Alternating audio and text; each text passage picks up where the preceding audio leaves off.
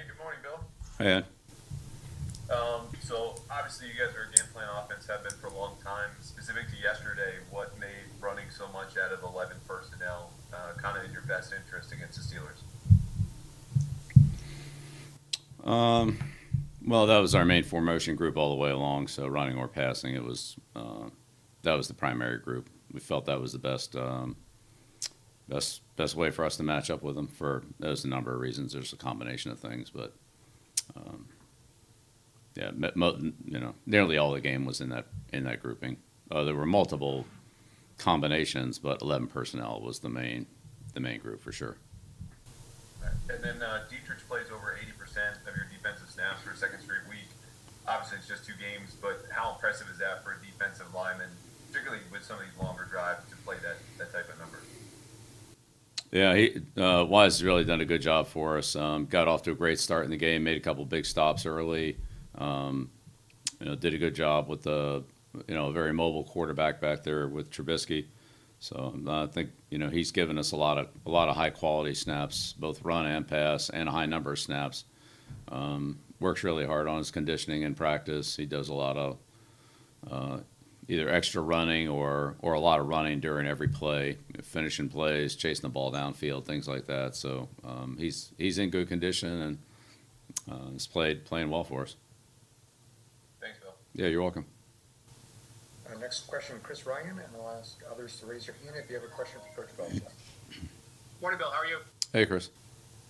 On the Nelson Aguilar catch, from a technical standpoint, what did he do right there that allowed him to have success? Is that something that you can coach, or is that just kind of a innate ability there to make that play technically?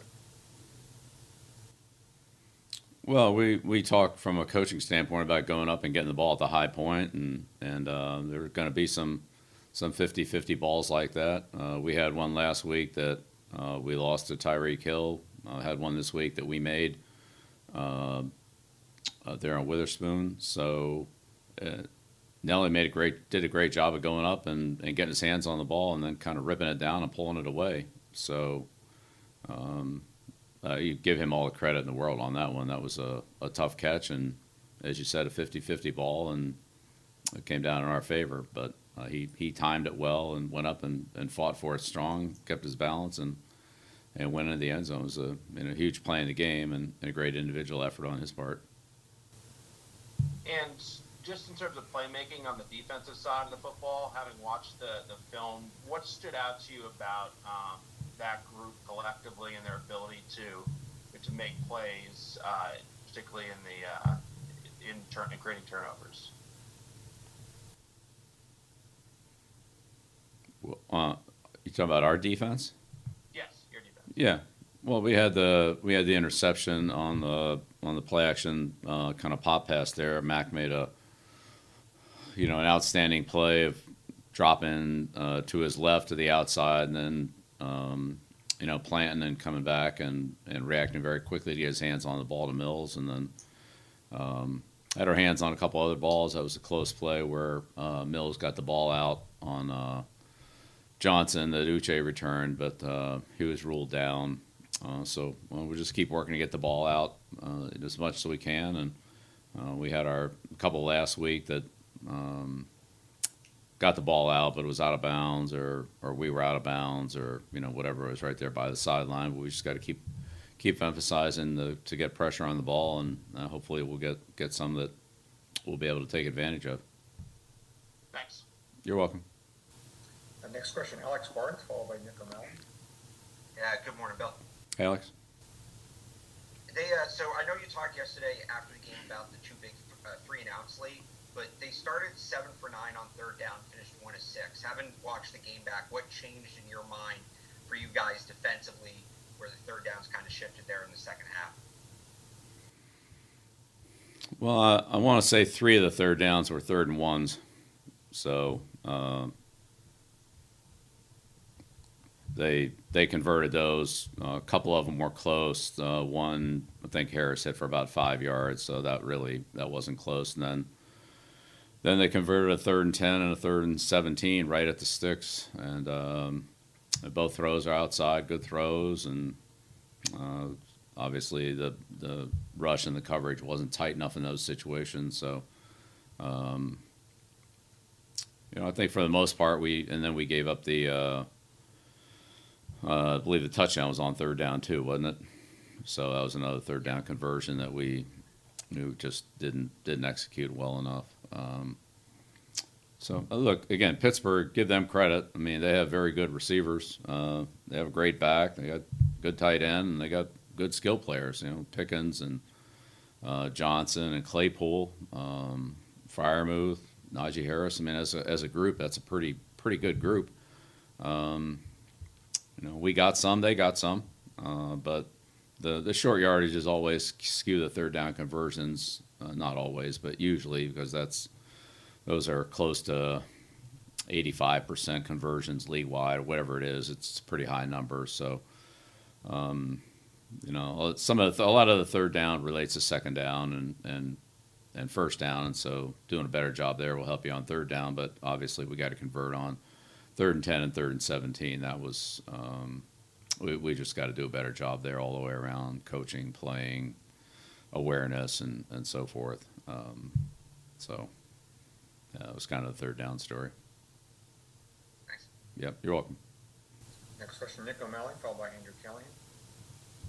Hey, Bill, I want to ask about the fumble play you mentioned earlier, or the overturned fumble play, the Jalen Mills punch out. Are you happy with the way that was officiated, with the officials letting it play out, even though it ultimately got overturned? And have you gotten communication from officials in whether they're letting those sorts of close plays run more, just so they don't wipe out potential returns like that? Yeah, again, I think that's probably a question that would be better directed to the officiating department. But yeah, again, my general understanding on that is that they prefer to let those plays play out, and then knowing that they're going to be reviewed. We had one in preseason. I think it was in the first preseason game against the Giants, where the ball was out. We scooped it up and they ruled it down. And again, for the same, that then we had to challenge the play and for the recovery and all that. So I think generally the philosophy is, if the play is going to be reviewed, let it play out and then review it. Whether that's right or wrong, it's not really my call. It's for the other people to decide. But I think that is generally the philosophy. But it doesn't always play out that way. I think that in the end, the official's got to call what he sees on the field. But if it's a true 50-50 call, I guess that's the way it would go. Thanks, Bill. Yeah, you're welcome. Next question, Andrew Callahan, followed by Kieran Garigi.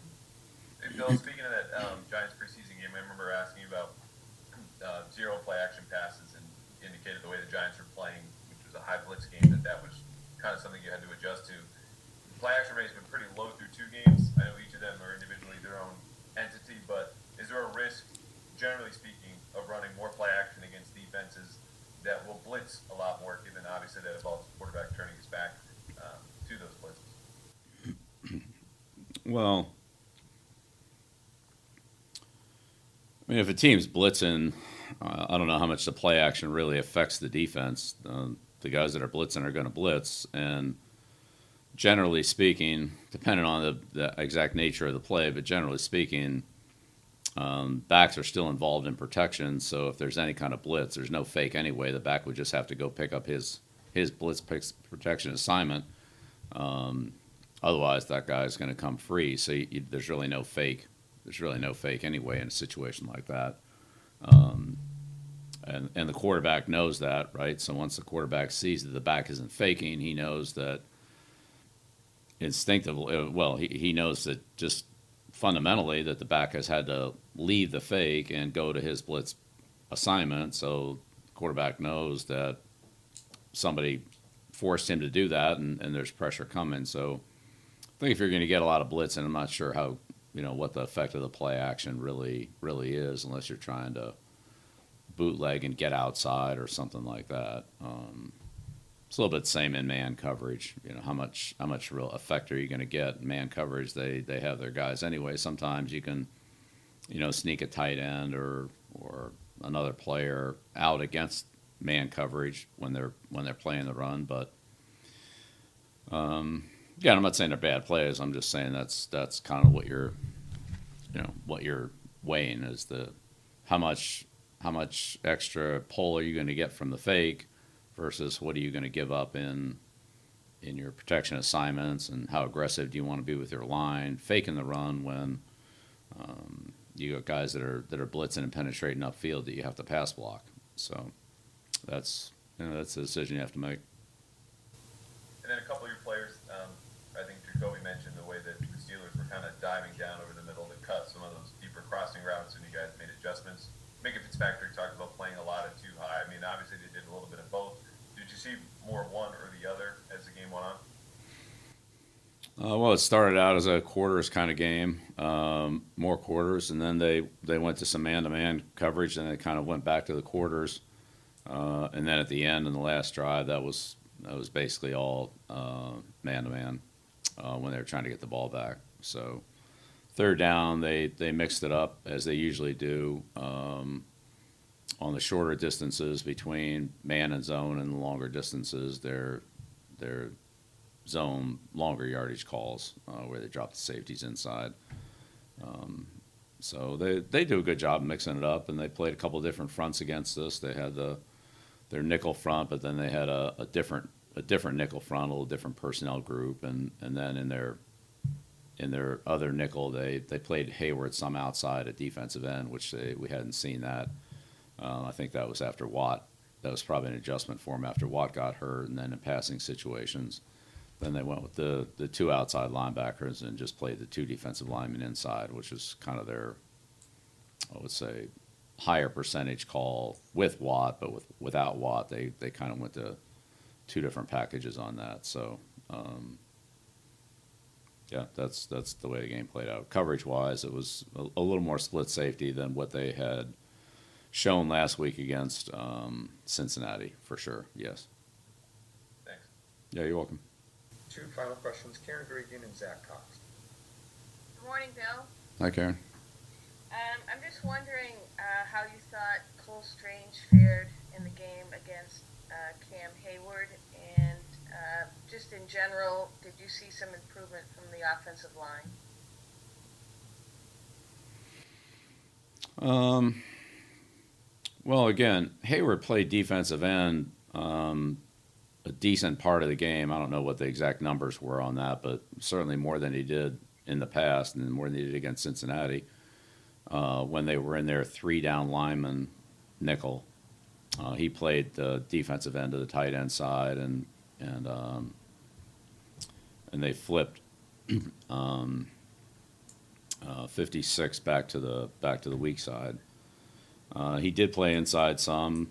There were some matchups in there. Certainly it was a good test for Cole to go against a player of that quality. I thought we were competitive.